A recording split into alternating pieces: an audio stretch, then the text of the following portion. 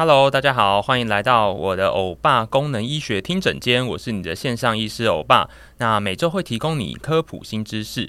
那其实呢，我这个听诊间呢，主要来跟大家谈一下就是功能医学啦。那每一次讲到功能医学，就很多人会问我说，欧医师，那你这个功能医学到底是什么？这样，那其实呢，功能医学呢，早期呢，我们在台湾的翻译还叫做功能性医学，所以有很多人听到功能性医学就说，欧医师，所以你是专门做那个性功能方面的这些医学嘛，是不是功能不好啊，什么等等之类的。好，那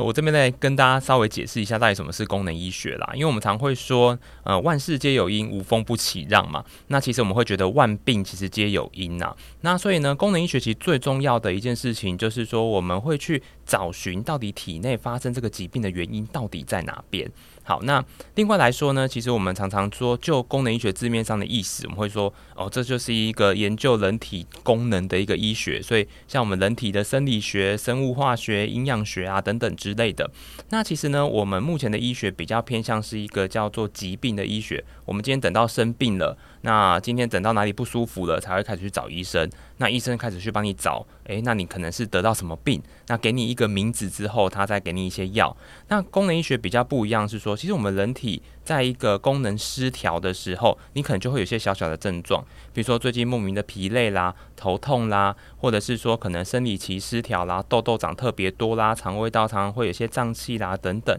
所以功能医学最重要的目的就是说，我们去矫正我们体内的一个功能，让我们自己迈向健康。那功能医学其实它也不是所谓的一个偏方医学，因为我们这几年常发现说，在美国或甚至欧洲，其实在各大医院里面开始慢慢都有一个功能医学的门诊的足迹。那另外来讲呢，像在美国的一个克里夫兰医学中心，他们早在2015年的时候，其实就有成立一个功能医学的门诊。那听说他们挂号这个功能医学门诊，还要挂号排1年多才挂得上。好，那另外来讲呢，其实我会觉得说，功能医学其实最重要的是教我们一个在我们生活当中的一个态度，或者说我们生活当中的一个方式啦。因为有很多人就说，我们今天目前来讲，我们想要养生，想要追求健康等等之类的，但是常常就可能会去吃一些营养补充品啦，或者是说呢，可能有一些过度的运动方式，或是一些饮食方式等等。那功能学习最重要的就是说，我们教你到底要如何正确的去挑选一些营养补充品。那在饮食方面呢，我们到底要怎么去选择我们自己应该要吃哪一些东西？